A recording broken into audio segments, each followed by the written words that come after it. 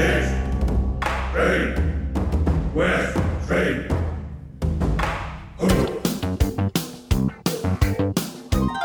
This is East Screen, West Screen with Paul and Kevin, where if films were food, they'd be full of it.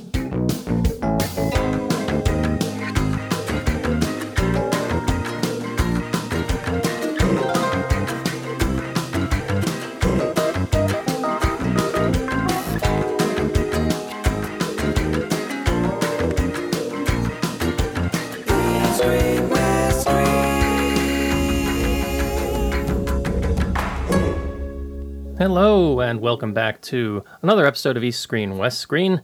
It is Saturday, November 19th, 2011, and this is episode 89. As usual, I'm your host, Paul Fox, and joining me from some secret place here in the Fragrant Harbor at long last is Mr. Kevin Ma. Hi, everybody. I'm back. How are you doing, Paul? Doing good. How you been?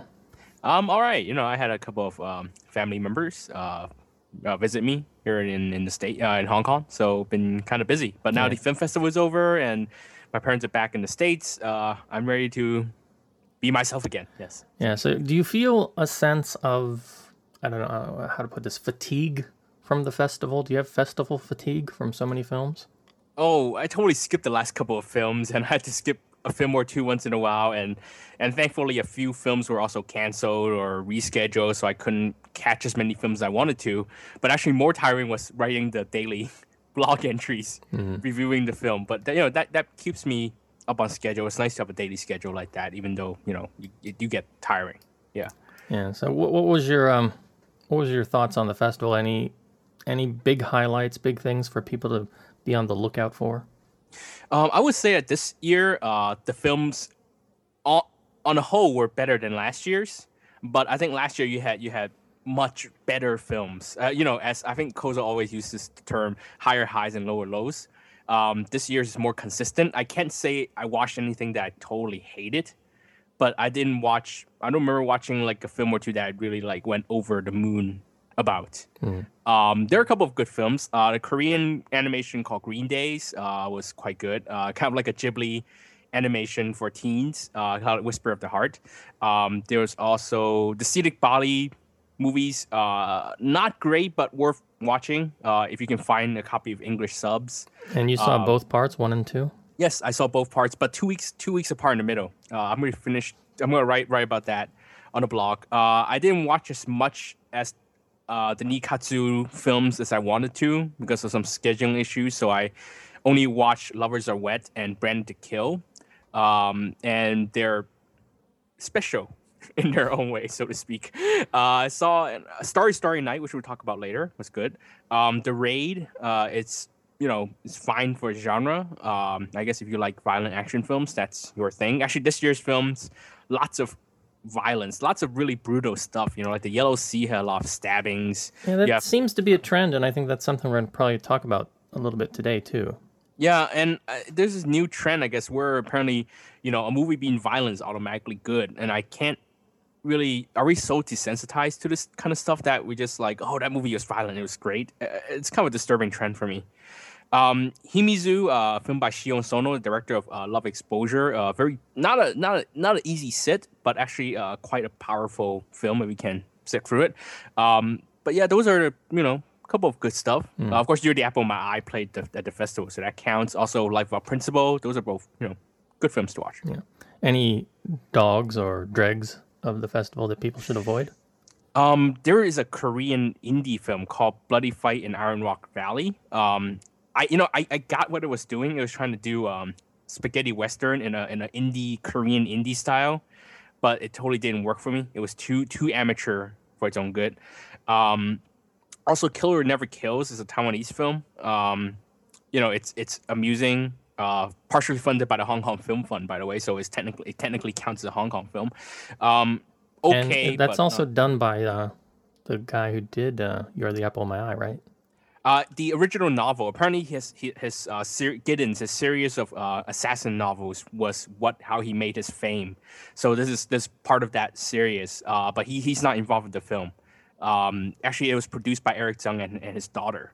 I guess which is why it was qualified for the Hong Kong Film Fund. But it's, I can't say it's bad, but, it's not that great, I suppose. But otherwise, I mean, it was a fairly okay festival. Not bad. I can say, like I said, there's not any film that totally worth missing to avoid. But yeah, this is nothing that is so great that everyone has to run out and watch it. Except I guess for Starry Night. Yeah, and we're going to talk about that today. Yes. What other films are we going to be talking about today? We will also be talking about, if I put up my notes here, the Hong Kong Asian Film Festival closing film, Let's Go, starring Gino Mack. And for West Screen, we'll be talking about the financial drama thriller Margin Call. All right. All of that and more coming up right after a little bit of news.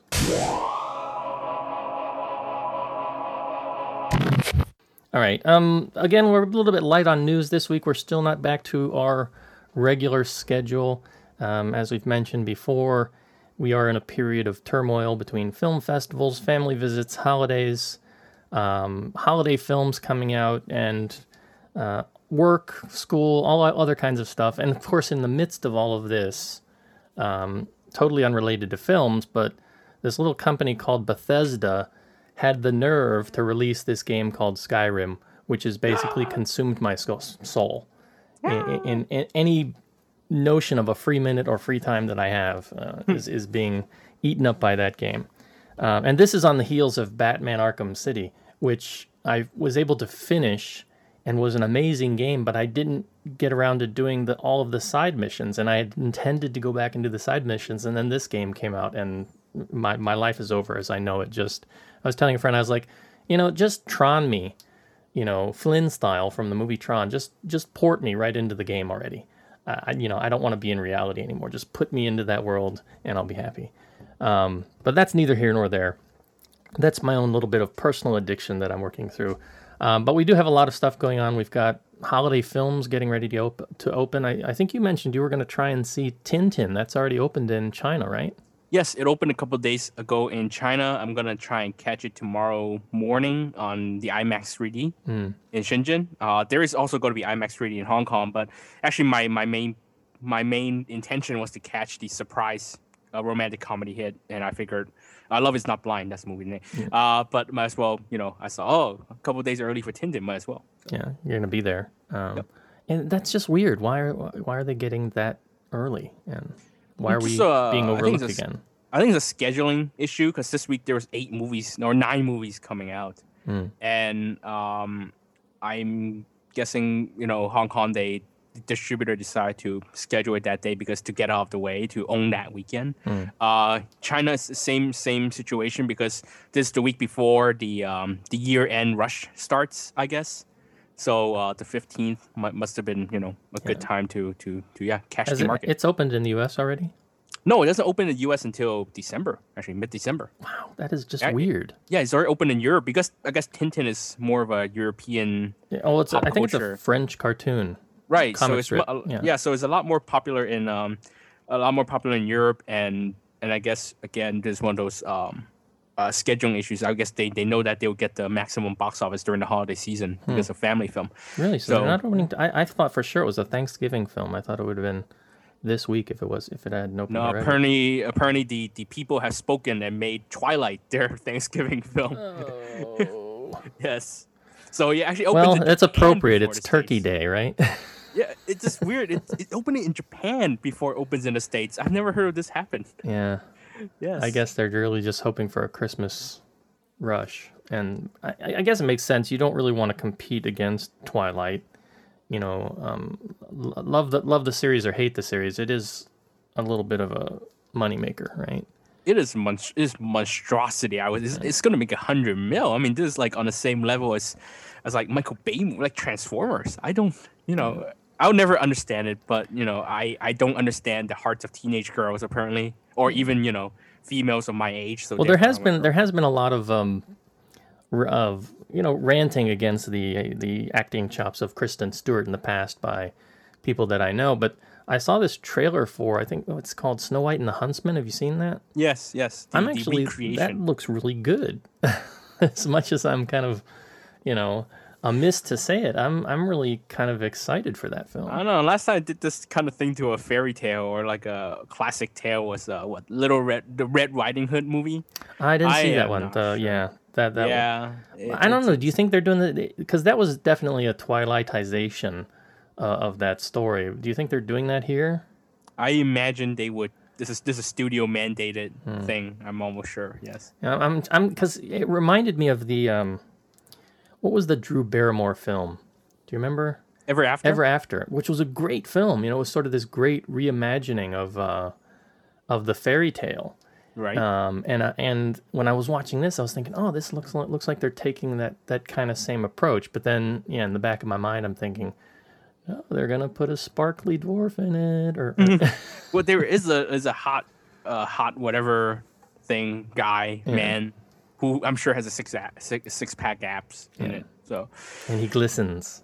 yes, I'm sure it's gonna glisten and take off his shirt once in a while. Well, that's other stuff to look forward to throughout the holiday season, and we hope to be covering as much of that as humanly possible. But we do have a little bit of news to cover this week. Hong Kong-related news, some sad news, and that is former actor, performer, comedian, producer. I don't know, did he ever direct? Basically he all-around entertainer. Ricky Hoy of the Hoy Brothers, the famous trio, passed away on November 8th of a heart attack. He'd not been very active in recent years. You know, he'd kind of retired. You know, all three of the brothers have kind of retired. They made little emergences. I think Sam Hoy, who was notably known for the Aces Go Places sort of spy action series in the 80s, he came out and did a concert a few years ago, I think, but then he kind of went back into retirement. Michael Hoy pops up now and then. He's done a couple movies. He's done a couple cameos. I see him on commercials occasionally. The last time I saw Ricky Hoy was in the movie Supermodel in 2004. And I posed this question out on Twitter, was that his last film? One of our friends mentioned, he said he thought it was in Divergence, which was a year later. That's not true. And it's listed on Wikipedia, though, because I don't remember him being in Divergence. He's definitely not in Divergence. So I don't know. Yeah, I don't know if that's my memory lapse or that's an information lapse somewhere in the chain. But he's definitely not in Divergence. His last film was actually Supermodel, even though a film was released after that. I think it was called it's like a low budget comedy. Forever Yours, right? That was actually made several years before that. Yeah. And that but it was released in 2004. Yeah, so Supermodel was actually his last film. Yes. All right. Well, you know, he's got just a long list of films when you look through his filmography, starting back in 1972. Of course, I think the brothers got their start on TV, right? Doing sort of like Saturday Night Live style comedy shows, and you know, they weren't. It wasn't really a sitcom. It was just shows that were skits, basically, featuring the three brothers. And did you ever get a chance to see any of those? No, I think they were before when I was born. Which I guess I've got a set of it on VCD. Of course, it's difficult for me to follow because it's humor and you know, drama in language is kind of easy to understand. It's kind of universal, but humor requires a much deeper understanding of the language, and a lot of it's beyond me. And of course, a lot of it's in that period of things that were going on politically and socially too. So it some of the skits are funny. Some of it's based on physical humor, but a lot of it's wordplay, and a lot of it's, you know, just based on popular culture of the time too, which it is kind of hard for me to relate to. But the guys were really, really talented. They all moved into cinema in the 70s, and Michael Hoy himself, is Ricky the oldest brother, or? No, Michael is the oldest. Ricky's in the middle, and Sam is the youngest. Sam's the youngest. I knew Sam was the youngest.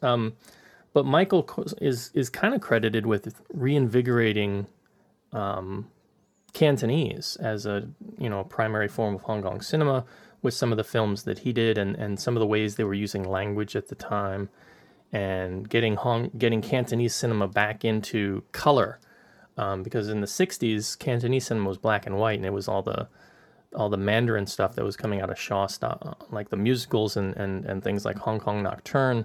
those all had the really big budgets because the language was, for a while, considered better than Cantonese. So Cantonese Cantonese films had much lower budgets until the 70s, until that sort of identity shift. And so it's interesting when we see a shift back towards Mandarin now and sort of the post-handover period and the way that local Cantonese films are kind of going back to being lower and lower budget and to some extent less and less quality. And that's something I think we'll probably be able to talk more about with future films, especially things like Wong Jing films or maybe Patrick Kong films. But as I look over his filmography, I mean, there's just so many great films that I have in my library and things that I've seen and things that I've watched multiple times, things that have been riffed on since then from other films. I mean, the basic, what was the one they did a couple years ago? Fantasia, right? Mm-hmm. Which was basically just this encapsulation of a lot of the different films that the brothers had worked on. But I think for me, probably the one that sticks out in my mind most is Mr. Vampire. And I think that probably a lot of people in the States might remember him from the Mr. Vampire film, among others. I mean, it's perhaps not his best film, but one that's probably more traveled internationally. Do you have a favorite? Actually, I saw Mr. Vampire for the first time a couple of months ago. And yeah, Ricky was definitely, that was an infamous story there. Actually, Ricky Hui was the first person to turn down a Hong Kong Film Award because he had won Best Supporting Actor for Mr. Vampire, but he insisted that he should have been Best Actor. So he actually turned down. He's the first person in Hong Kong Film Award history to turn down an award. It was for that film, and that I haven't seen much of his films, but I'm as a Hong Konger, I'm very familiar with his screen persona.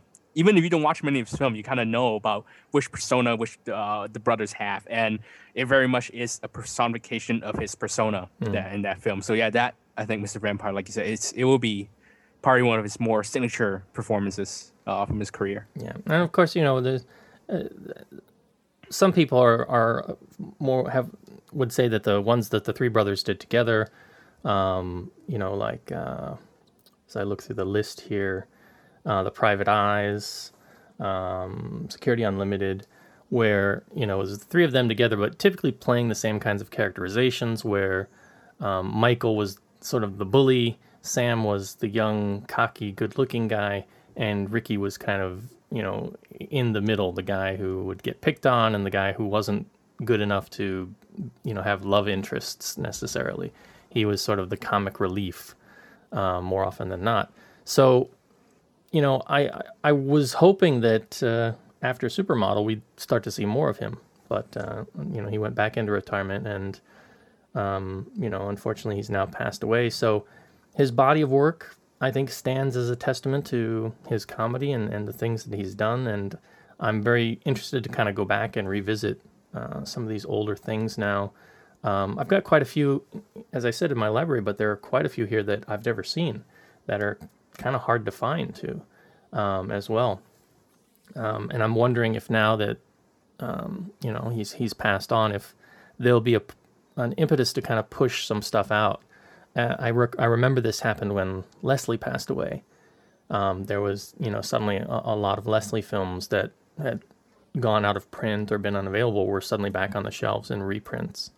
Do you think that anything like that will happen, or do you think that the DVD market's just too dried up right now? There's already a compilation of his music, actually, because he is a songwriter and singer, and he does.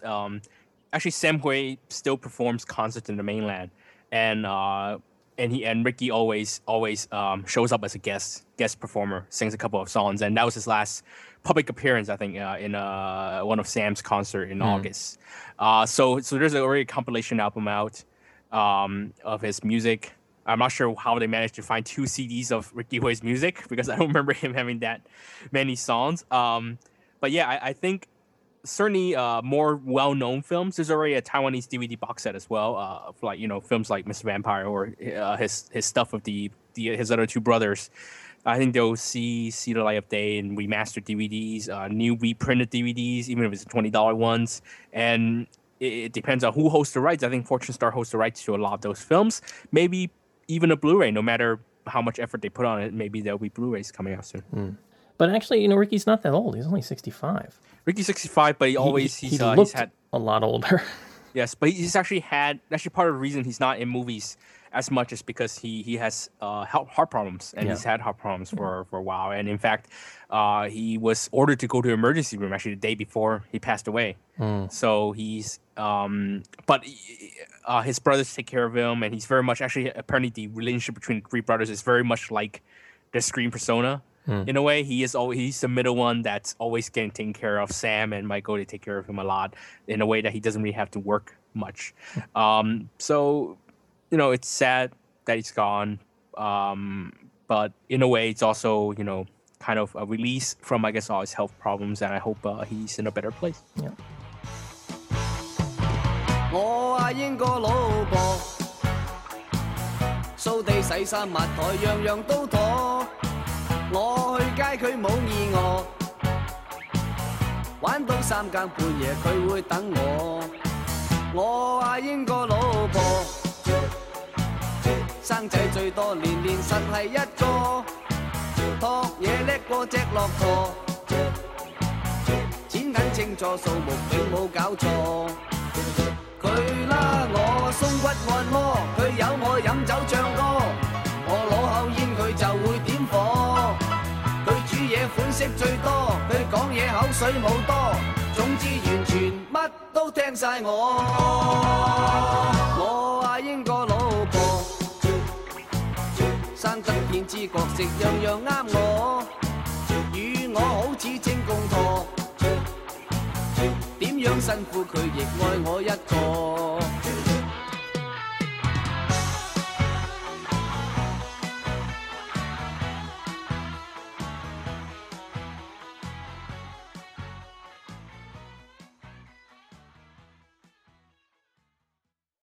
East, Train, West, Train.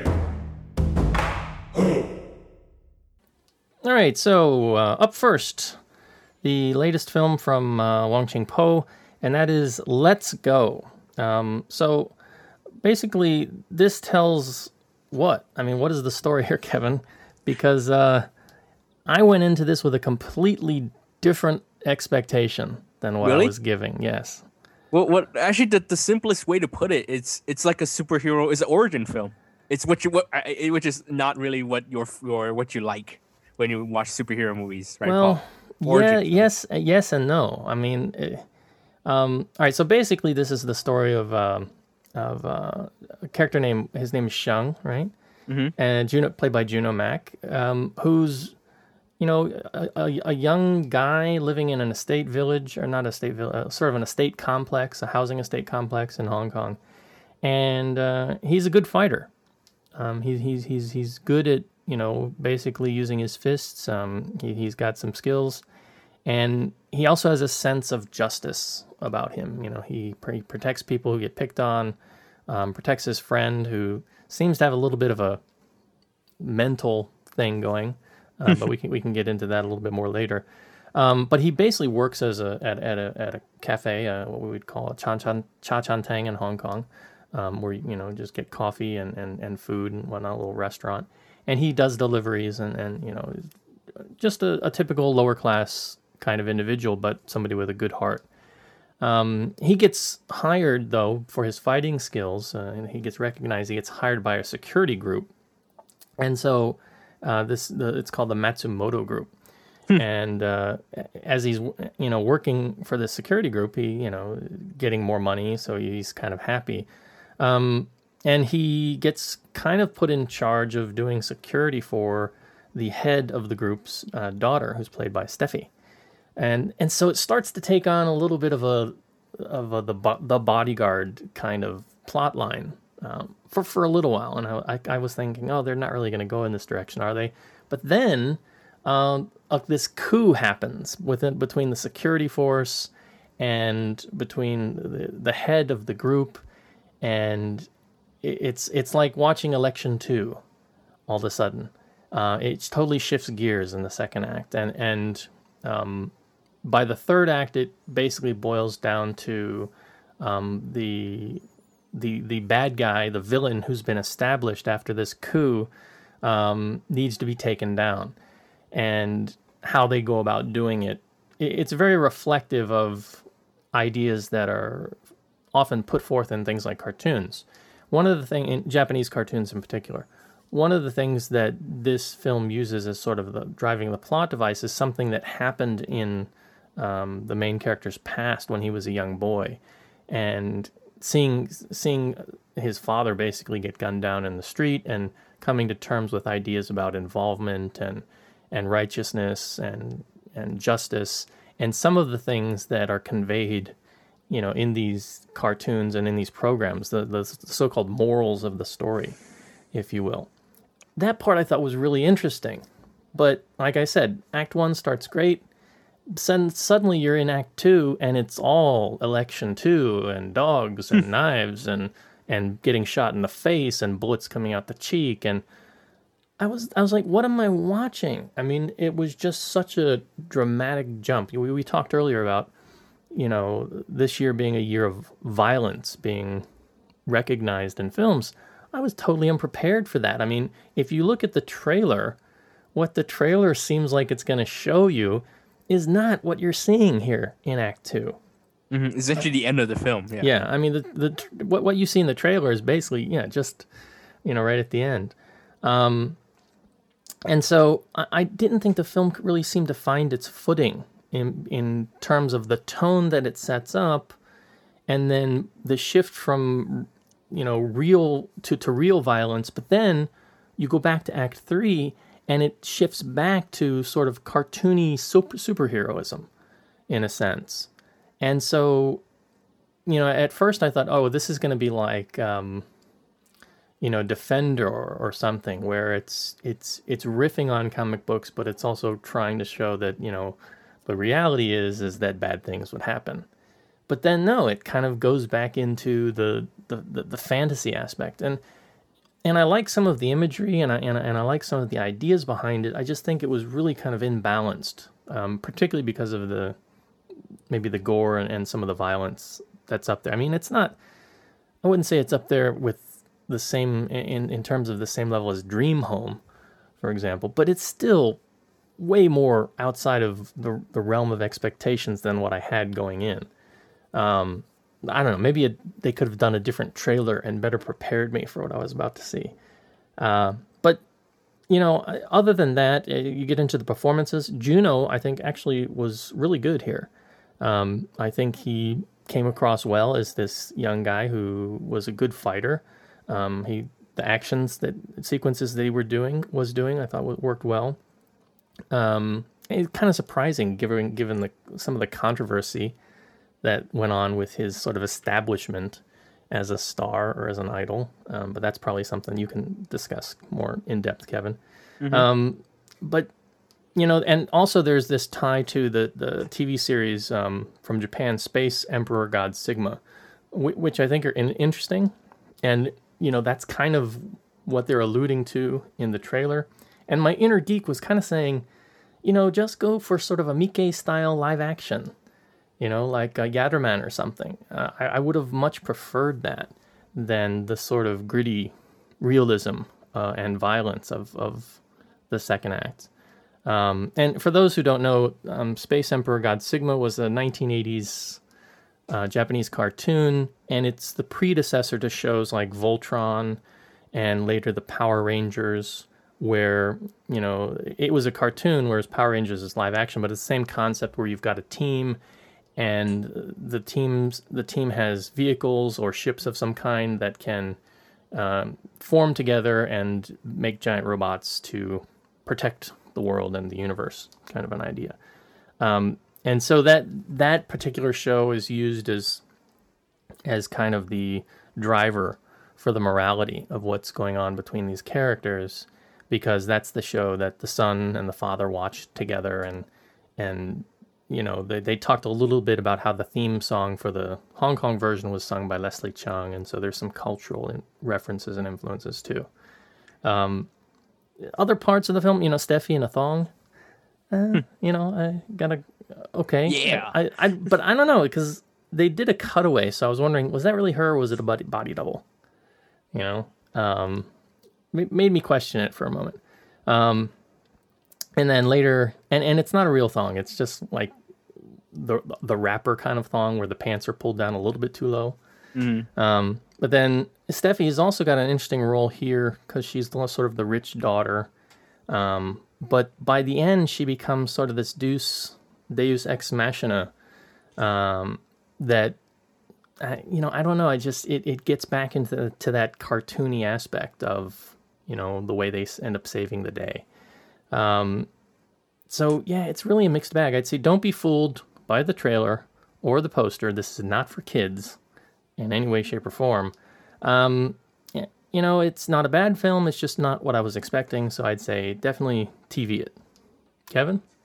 Okay. I guess I should say that I only saw a rough final cut of this film because I wrote the description for the Hong Kong Asian Film Festival, and the only way I could know what I was writing is to watch the film. So I saw like a rough cut with a temp score. In fact, there's one particular scene involving a gangster that used the Godfather theme. You know, I don't think that's gonna be in the final cut. But anyway, this is very much a more mainstream film for Hong Kong audiences than anywhere else because we did grow up in the afternoons after school. We watch, you know, these superhero shows, you know, like Power Rangers, or I guess back in the 80s, Emperor God Sigma and things like that. So it's very much, it's something easy to understand if you watch it in that frame of mind, you know, knowing that, okay, this guy's gonna become a superhero with costume, and the hero is gonna be, they follow all the rules. The hero with the scar, I was wondering when the bad guy was gonna get a scar. So that's all there, and it's kind of fun, and it's in the style of Hong Kong action films. You know, the tonal shifts, the sudden violence, and there's some really brutal stuff. Even the Hong Kong style comedy, I think Act 1 starts really great. I really like the comedy in it because, you know, director Wan Ching-po is more known for really pretentious violent stuff, you know, like Jiang Hu or Aso, or his last film was with Juno also. That was a Revenge of Love Story. So that's where Act 2 went wrong because they're too much into the darkness of the movie. They're too dark. They got all obsessed about their bad guy, and they just kept going and going and going with the violence. It's really kind of terrible, the direction they went. There was a point. It's okay to get to a point with that, but then it kind of went too far.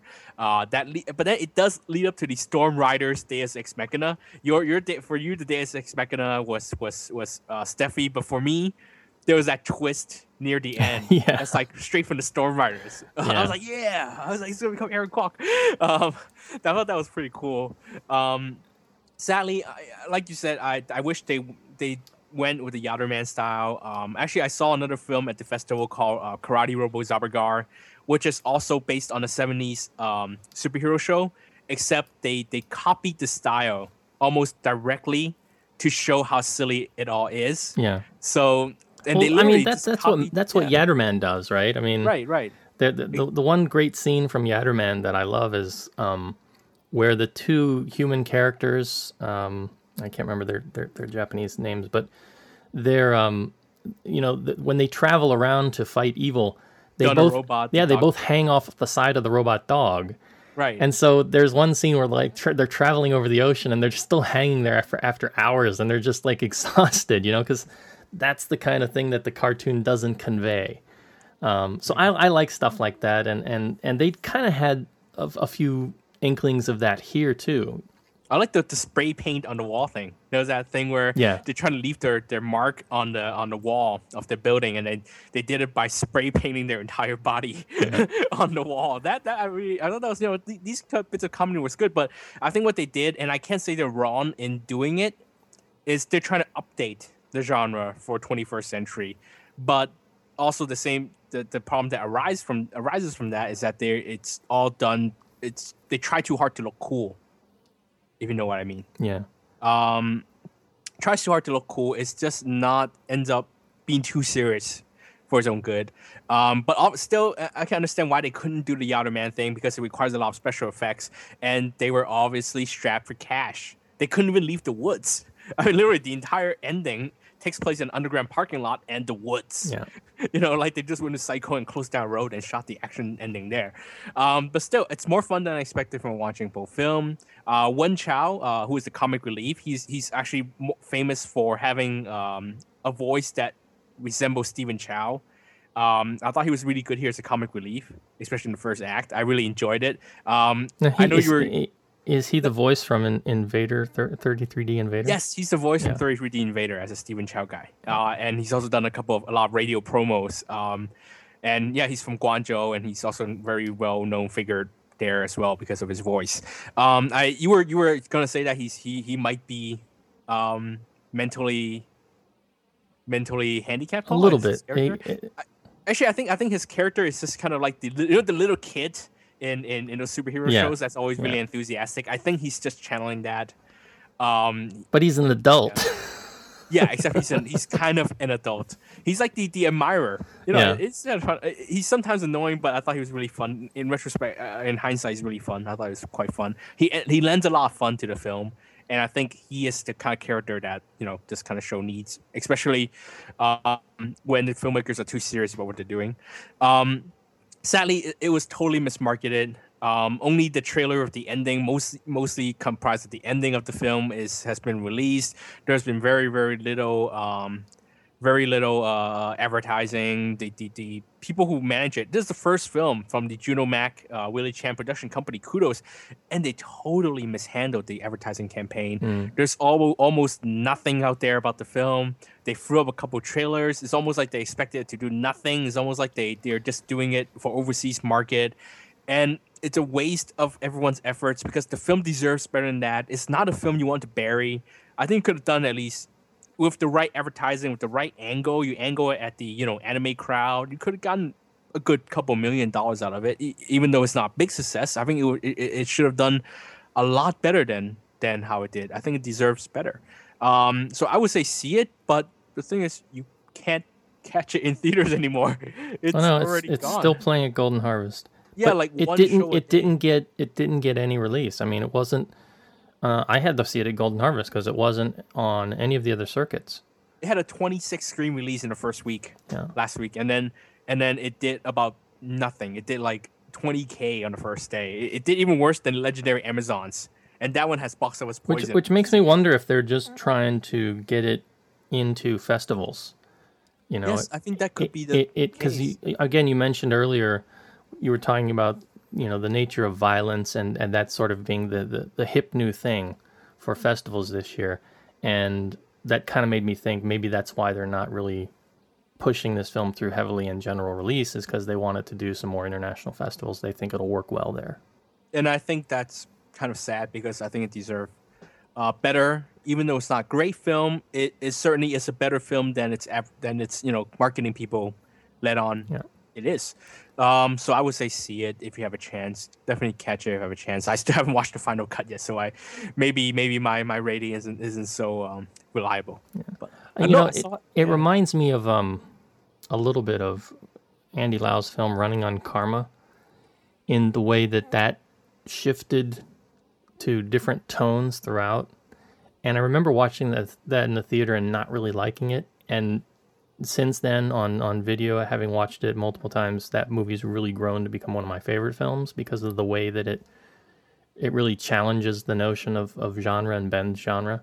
And I'm thinking that this film, might have that same effect on me over time, that it might grow on me and I might grow to appreciate it more, having gotten over sort of the extreme violence in that second act. I think it's all about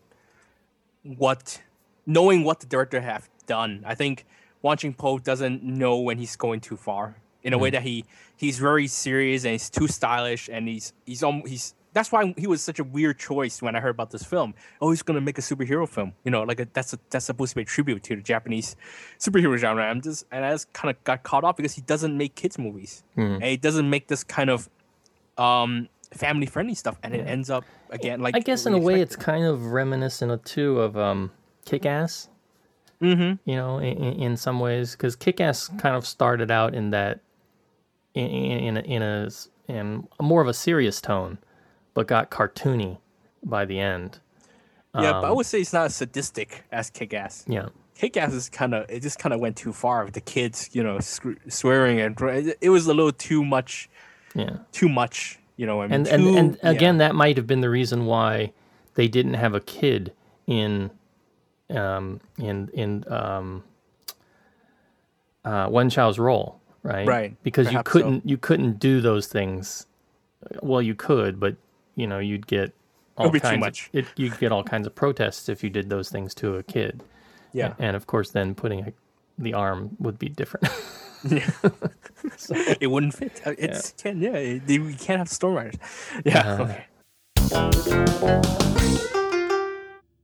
Starry Night, Kevin. Haven't seen this film. I was hoping to get out and see it actually this morning, and schedule said no. So it's all you. That's too bad, actually. Starry Night is a fine film. It's a latest film. It's a Taiwanese Chinese production in that it's made with Chinese money, with Huayi Brothers and Taiwanese crew, almost entirely Taiwanese crew.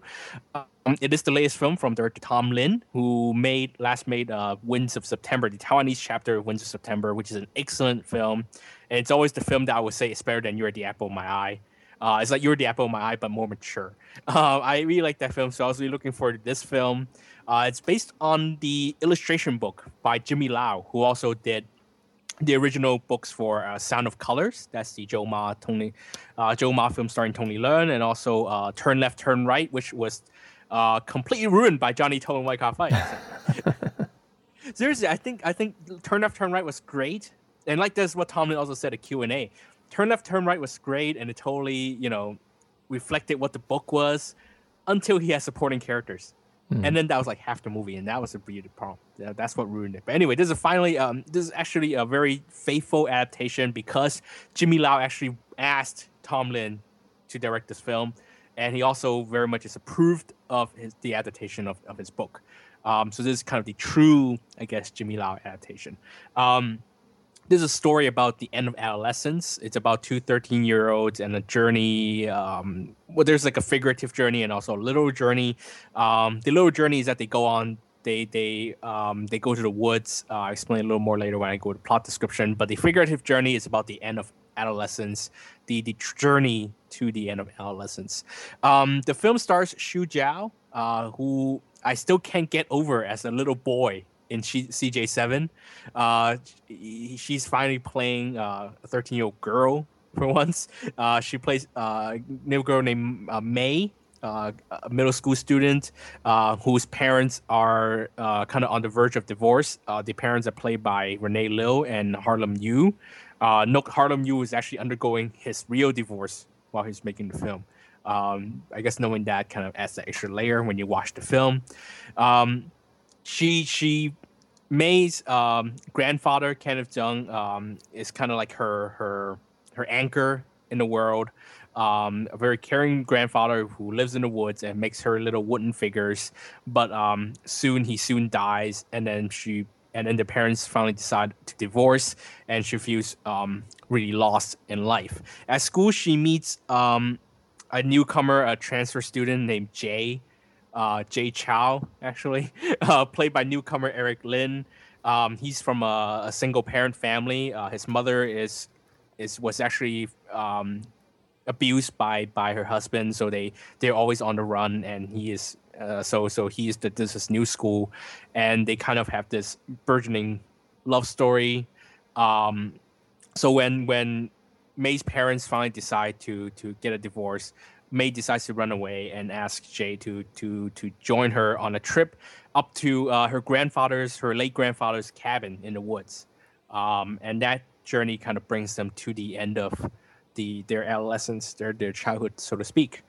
I would call it it's like Amelie for emo 13-year-olds, because May is very much like Amelie, kind of like a character that lives in her imagination.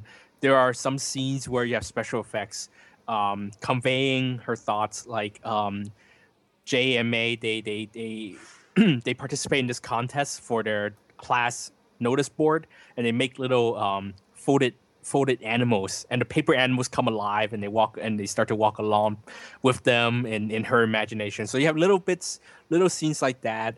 And what I like is that the special effects, not only are they done well, but they're only there to really enhance the story rather than make it. You know what I mean.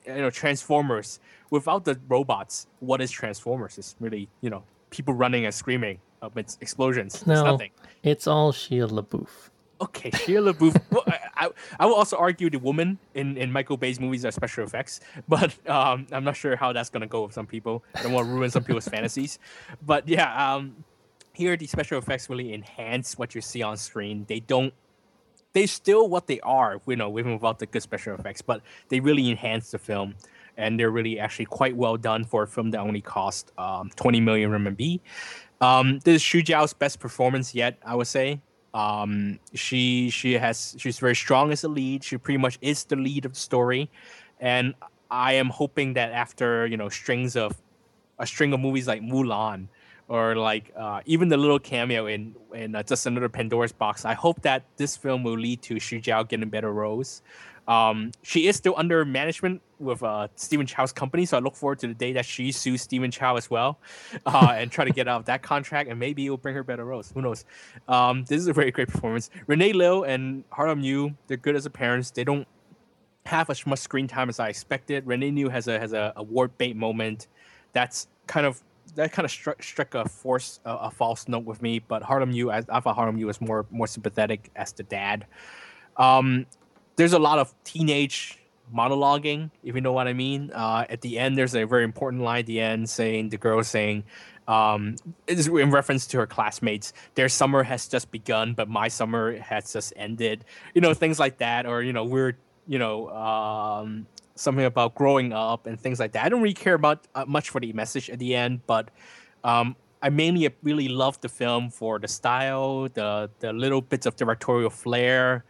Tomlin is actually a lot more visually striking director here than he was in Winds of September. There's some really interesting set designs, and this might be influenced from the illustration book. I'm not sure because I haven't read the book. But first of all, Starry Night is based on the name is from the Van Gogh painting, and that tells you how influenced it is by art. There's a lot of patterns on walls, especially indoors. There's a scene in a stationery store where the colors of the pens are arranged just so they're natural, but you can tell there's some kind of pattern. It's all really beautifully put together. At the end credits, you see actually original illustrations from Jimmy Lau. I was told some of them are not in the book, some of them are. And it has a theme song from the band Mayday, and they come together. And when I watched it the second time at a regular cinema screening, actually almost everyone stayed for that end credit. So that tells you how good that is, because Hong Kong people never stay for the end credits. So for me, even though I don't care for the message, I still really, really like this film. I think it's one of the best Chinese language films of the year. Even though it might be a little light for those who are not looking for the message, who don't accept the message, or who don't want to listen to the message, or who are too old for the message, whatever. So I would say see it, and see it on a big screen. It's a beautiful film. And that's Starry Night. All right. Now, is Kwai Lun Mei in it? Kwai Lun Mei is in the film for the last 5 minutes. She only has a very brief cameo. Sorry about that. She has a very brief cameo as the adult version of Mei. What happens? It's not really an important part. Actually, there's a joke because that last Kwai Lun Mei's cameo was entirely shot in Paris, and when Tomlin turned in the script and he has that page and a half in Paris, the production company said, you sure you don't want to add a couple more pages? It costs the same amount of money to go to Paris and shoot the film, so we might as well spend a little more money, or shoot a little more. And he's like, no, just the last 2 minutes is fine. So you can tell kind of how Tomlin is very much Tomlin's film. It's very much how this is not a producer influenced film. At the most, it's influenced by the original author, but this is very much a director's film. So, congratulations to Tomlin for sticking to the man, for holding his ground. And the result is, it's not really anything you've seen in a commercial Chinese film. It was very much an experiment, Hua Brothers. And if we talk about it didn't do well at the box office, but you want to talk about quality, I would say it's a success. So, I mean, in terms of the the genre of like coming of age films, the end of adolescence films. How does this compare with You Are the Apple of My Eye? Better, worse, same? Very different. I wouldn't compare in the same sense because You're the Apple of My Eye is a lot more commercial. It's a lot more the word immature is a lot more silly, and it's also a lot less subtle. This film, it's very much like an art film, a coming of age art film, but not in a way that bores you, but in a way that many things you have to kind of dig out on your own, and a lot of things you pick up on your own. Even though it has that monologue in the end, if You're the Apple of My Eye is for the cool kids, then Starry Night is for the kid that spends their after school hours in the photography room or by themselves drawing, and they would like it's emo art kids coming of age film. All right, looking forward to seeing it if I ever get some free time. East Screen, West Screen.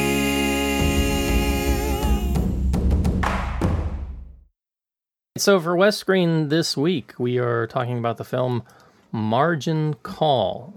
Now, this is an American independent drama film written and directed by J.C. Chandor, and if I'm saying that correctly, I hope I am. And this is pretty much his first film. He doesn't have other stuff listed of note. So it's kind of interesting to see a new director taking on a cast of note of this size with a subject of this size, and combining it all together in a somewhat successful manner. The story basically follows the employees at a fictional trading firm, but again, it's not really, you don't really come to know the name of the firm per se. It's not trying to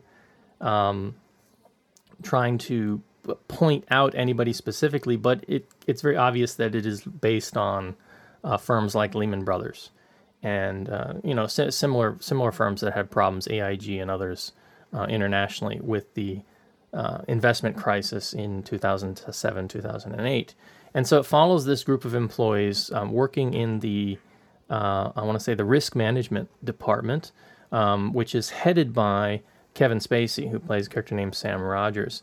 And the film starts off interesting, where they basically come out and they have a cutting of heads, period. They just do layoffs, and then Spacey comes out and he gives this speech, to try and motivate people to say, "Oh, you're the ones that are left. That means you're good. Get back to work." And that really kind of sets the tone for the rest of the film. The characters that you're dealing with, the sort of desensitization they have to themselves, their fellow employees, and the stuff that they're doing. One of the things that the film tries to do with Kevin Spacey's character is it's got this sort of running back plot line about his dog that's dying, that keeps popping up, and about how that to him is this very emotional thing that's going on, yet he's very able to easily go out and fire a floor of half a dozen people or a dozen people, basically ending their careers, and it doesn't amount to any type of emotion. It doesn't evoke an emotional reaction at all. And so that's the kind of people that you're dealing with in this film. You also have Paul Bettany as... I wasn't really clear of Paul Bettany's relationship. I guess he was an equal level associate with Kevin Spacey, or I wasn't sure if he worked for Kevin Spacey, but Paul Bettany is basically in charge of two junior level employees, one of whom is played by Zachary Quinto, who plays a character named Peter Sullivan. Zachary Quinto, of course, being from Star Trek and earlier from TV a few years ago from the TV series Heroes. And so basically the series of events that happens is that one of the people who gets laid off is this character named Eric Dale, who's played in a very small role but very effective role by Stanley Tucci. And this character, Eric Dale, has basically stumbled across some numbers that have highlighted this sequence of events, this predictive sequence of events that he foresees as being problematic, but he doesn't get to finish his work. And despite, trying to bring the issue up with superiors, they just say, nope, you're gone. Please have your stuff gone by the end of the day. So it's very much a policy driven kind of film. This is the policy. We don't take exceptions to the policy. If you worked in a corporate arena or a corporate business at all before, you would come to recognize these kinds of attitudes and behaviors among people. And so basically, right as he's headed out the door, he passes this data via USB to Zachary Quinto's character, Peter Sullivan, and says, you need to take a look at this and see if what I'm predicting is right or not. And so basically, over the course of an evening, Zachary Quinto stays late, does some numbers, comes up with, finishes the formula, finishes the calculation that shows that this company is about to tank because of the margin speculation that they've been doing with, credit default swaps and all those fancy, financial-backed securities terms and things that you've been hearing about in the news over the past 2 or 3 years that are supposed to be the result of where we are economically and, by extension, things like the Occupy Wall Street movement, right? Mm-hmm. And so once he recognizes this, he calls his boss back in, Kevin Spacey, and from there it's the boss's bosses and then the boss's bosses all coming in to converge for these high-level meetings to figure out what's exactly going on. And so you're introduced to a series of characters, including you've got Demi Moore here as one of the senior executives, Azif Manvi as one of the senior executives, and then at the very top you've got what's his name? Jeremy Irons as John Tuld, who's like the top guy. And so it's a very slow-moving film because it's basically people standing around talking about either, what does this mean? What's going on? Or people asking questions like, how much did he make last year? Oh, I made $2 million. How much did you make? Well, I made about $60 million with bonuses and all that's kind of going on the back and forth. The people either talking about what they've made, what they're doing, why they're there, or oh my gosh, this big thing's happening. What do we do? I told you about this last year. Who's going to take the fall? I'm not going to take the fall. He's going to take the fall. And so if you find that kind of stuff interesting, if you're interested in sort of the inner workings of what was going on, or at least one interpretation of it, because, again, this was written by the director as well, I think you'll find this film interesting. If you're not, you'll probably find it darn boring. Now, I'm very interested in this kind of stuff. I've watched a bunch of documentaries on the event. I've seen other films on the event. And in the spectrum of all of that, this isn't the best. It's not the worst. And it's a very solid and engaging piece, again, provided you're interested in it. Otherwise, I think you'd find very slowly paced, not very dynamic. The sets they use are very limited. Basically, they're in the office, they're in the boardroom, or they're driving to look for the Eric Dale character at one point to bring him back in, or they're at a strip bar, I think, at one point. That's about it. That's it in terms of the location. So the pace moves along slowly. None of the characters are really likable. And I think that's part of the point, that these are, sort of A-type personality people who have money on their mind and not much else. They probably have high IQs, but very low EQs. And sensitivity is not on the radar in terms of the characterizations. I think the character you're supposed to relate to the most is Kevin Spacey, but you don't. I ended up relating a little bit more to Zachary Quinto's character, he's got a funny role. He's a rocket scientist.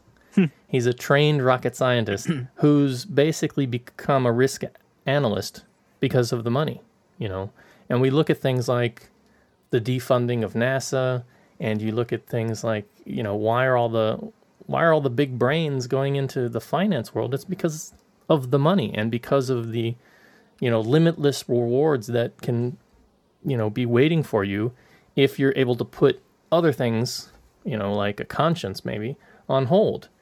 And so that pretty much sets up the tone. From a narrative perspective, it's not as engaging. There was a film from HBO earlier this year, I think I've tweeted about it a couple times, called Too Big to Fail, which serves as a nice sequel to this film. That one, it's got some bigger names in it, in many of the roles. It stars William Hurt, I think, as Henry Paulson. And so that film is really focused on real people, real government officials, real people in the banking industry, real companies, and some of the events that played out sort of after what's going on in this film occurred. So if you watch this film and then you can get, I think Too Big to Fail is not out on video, but I think it should be coming soon. You can get Too Big to Fail and sort of watch them back to back. I think it provides a really nice build-up over what happened in the corporate world and then what was kind of the response from the government and from some of the big people in the finance sectors, what they were doing about it. I think the two complement each other very, very well. But I'd have to say Too Big to Fail it's a bit more dynamic. The performances are a bit bigger. And I think narratively, it's just a little bit more entertaining. I'd say if you're interested in the banking crisis at all, as I've mentioned, you should see it. Otherwise, TV it. It's got the feel of a nice movie of the week. Kevin? I really want to see what writers like David Mamet or Aaron Sorkin would have done with this material, because this is like the stuff that they would chew on. People throwing really fast dialogue at each other and a lot of tension, character tension, everything happening within a really tight timeline. I would love to see it, but instead, I kind of like the slow, measured dialogue they got here. There's some good lines. It is very much J.C. Chandler's own movie. He wrote it and directed it, and this kind of his big break. I kind of disagree. I thought it kind of humanized these people a little more than it should have. After all the anger towards the financial sector, this film kind of views that some people did have a conscience. Even though a lot of technical terms were thrown around, it's very much, it has a very simple dilemma. It's about, this firm facing either self-preservation or doing things for the greater good. And, Kevin Spacey, actually in the beginning, you're not supposed, I guess I didn't identify him in the beginning. I thought he was going to be the villain of the piece, but he ends up being the guy who has the conscience, who believes in doing things honorably, with honor. That's not how you alienate the rest of your industry, but while facing, a CEO who wants to preserve his firm. And it's a very, very simple dilemma there. And that's why I like it uses the difficult terms, but it doesn't, confuse you, because, it's very clear what's going on. I like the character dynamics. I like the first 45 minutes when you have the crisis being thrown up one level after level after level. And it's kind of fun seeing, oh my God, who's going to play the big guy? Who's going to play this guy? Who's going to play that guy? Like, bigger and bigger actors come out until finally Jeremy Irons comes out. It's like, whoa, he's a CEO. And I really like how they build the character dynamics that way. And then after that's where the tension comes from, knowing what each character stand for and what they represent and what they've done and everything that they introduced in the first 45 minutes. And the slow measure pace also really helped build more tension than you might expect from this type of film. Of course, you have a really strong cast. Even Demi Moore, sorry about her divorce, by the way. She was pretty sure. I thought she was gonna go for like a really strong villainous woman type of character, but even then she was kind of sympathetic by the end. I wasn't as bored as you were. I thought actually it was more engaging than I thought it would be. Just seeing I wouldn't say I was bored, because again, I was really engaged with the material. Right. I just felt it was kind of, I don't know, small and a little bit slow in places. It is very stagey, a little bit isn't quiet. it? It wasn't like people get in everybody's faces and we're talking millions of dollars here and things like that. I mean, there is one scene where I can't remember which character it was. I think it's Penn Bagley, who's like Zachary Quinto's buddy. they're kind of at the same level. Turns out, he finally gets the notice that that he's not going to be around, the day after, and then he's like in the bathroom sobbing. But he, when he's out on the floor talking about it, he's like, I'll be fine. I made $1 million last year or something. But then, doesn't matter whether your salary is, $200 a week, $2,000 a week, or $2 million a week. When you get fired, it's still emotional, right? Yeah. I think that's the point the director was trying to go for. There are moments like that I think, work really well. It's just that when I compare this with other stuff that I've seen so far, there's not a great sense of dynamism here, Yeah. And maybe that's the point, because it's just stuff that's going on in one evening, And, the one thing that I really love is like Jeremy Irons, when he comes in as the head guy, John Tuld, he's just so like, oh, can you explain that to me in simple terms? It's like he doesn't even understand any of the things that are going on. He's just there because he's there. Yeah. He doesn't, even have to manage things anymore. He's just the guy who makes a final decision. What authority does he have when he can't even, he doesn't even understand the basic formulas that his, the junior associates are working with. But yet he's got the top salary, it's that kind of dynamic that I think, and the irony of that makes this kind of, more interesting for me, but also somewhat infuriating. And I think this is a part of the reason why you see people out in the street and Occupy Wall Street and stuff, because they realize this kind of stuff is going on out there, But, even he, when he's talking about, the company could go down, or I could do this, and it will have shockwaves throughout the industry. But it's just like matter of fact. It's very quiet. Nobody's really overly upset or overly angry. I think that to me felt, but you can feel it underneath the surface, that tension. To an extent, I agree. And I really like that. And actually, that sobbing scene in the bathroom, that's the only moment that didn't really work for me. Yeah. That was almost too much emotions in one scene. I really like how... in contrast with the rest of the film, it is. Yes. It's like a standout moment. Yeah, and it's a really calm film, but it's calm, but in a way that you want to see what these people can say to each other before someone blows up. And for me, it was really, actually, I thought I was really engaged. I didn't felt it was long at all. Actually, I don't know why. These kind of films, it is slow, it's quiet, but it's also at the same time, it is really engaging that I didn't feel, for me, I wouldn't even use the word slow because it kind of went by for me. Like, oh, this is really engaging, and I was really into it. And I didn't really feel bored. But it is very stagey. It's all in a place, and it's all two people talking to each other. It's always talking and talking and talking, which is why I wanted, if it's going to be stagey, you must also have writers who are really good at stagey stuff, like a Sorkin or like a Mamet. Yeah. Anyway, I was pleasantly surprised for what it was. I was more engaged than I expected. I thought it was stronger than I expected to be. So it's it's quite a surprise. Pleasant surprise. Oh, maybe I was just too busy waiting for Zachary Quinto to do like a Vulcan pinch on somebody, or to start waggling his finger and cutting somebody's skull open. It is not a film for everyone. It is. It might be a little, if you're looking for action or want someone to blow up at someone's faces, is not the film for you. Yeah. No angry acting, I would say. Yeah, no angry acting. So there's no really award bait moments, so to speak, I think. But at the same time, I guess that makes the cast more consistent. So there's no one real standout, and they're all quite good. And yeah, I like the film.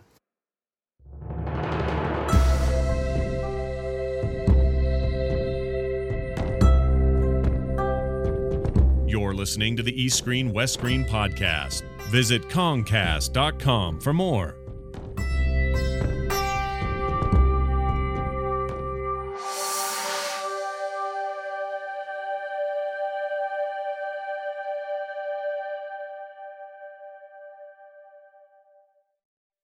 I think that's a show. Yep. We covered quite a bit. talked a lot. 3 movies. Yeah, it feels I like need some water. been forever since we've done this. But yeah, no real comments this week. But if you would like to get in touch with us, we would welcome you to do so. Of course, we expect many of you are probably listening through iTunes, but you can also hear our show on Stitcher, and there you can listen to us on your iPhone, maybe even an iPhone 4S, Android phone, BlackBerry, or WebOS. I wonder if Siri can find us. Say, Siri, find me East Screen, West Screen. I should have tried it last weekend. Yeah. Well, my uncle has a 4S. So Does he? Yeah. Yes, but I didn't get to try. It didn't work really well. Well, you can try us on your 4S, your Android phone, your BlackBerry, and your WebOS phones. Stitcher is smart radio for your phone. Find it in your app store or at Stitcher.com. Stitcher Smart Radio, the smarter way to listen to radio. And as always, we thank them for their support of our little show. You can also head over to the website, www.concast.com, and you can stop in there, leave us some comments. You can check up the schedule, see what we're going to be watching. If you're in Hong Kong and you want to come out and watch a movie with us, sometimes I post the movie night schedules up there if we know what we're going to go see and when we're going to go see it. You can drop us an email at eastscreen@gmail.com and let us know if you'd like to join us. We're always happy to bring new people into the fold and support Hong Kong cinema. Twitter, you can find us all on Twitter. My Twitter is Foxlore if you're interested in my daily ramblings about losing my life and my soul to Skyrim.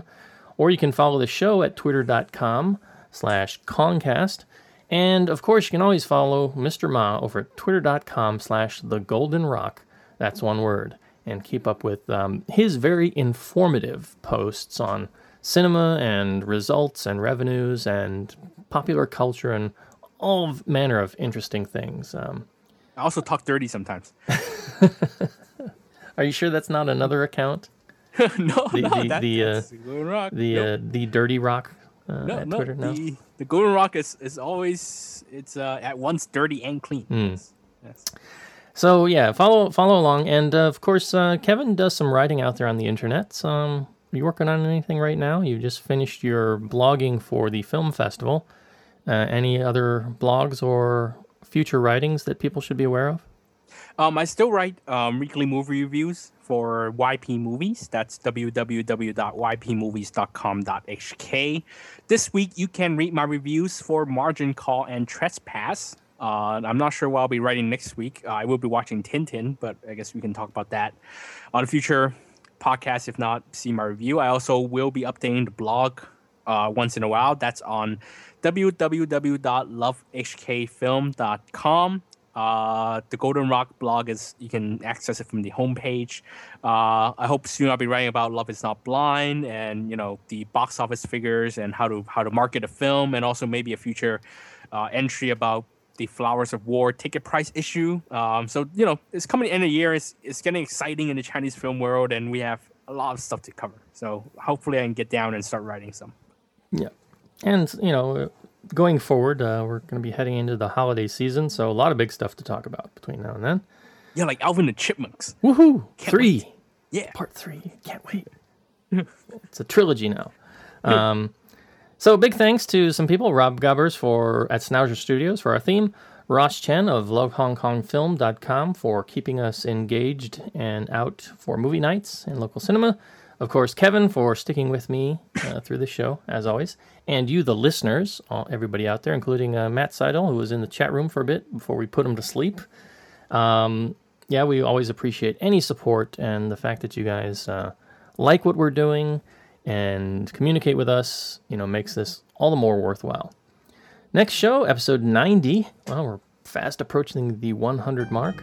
We'll be looking at the latest Hong Kong film from Cecilia Chung, Legendary Amazons, and the film that just looks kind of weird in the trailer of the film Immortals, and probably going to talk about Drive as well. So all of that and much more on our next show. Until then, this is East Screen, West Screen wishing you good viewing, and we will see you next week. See you next week, everybody.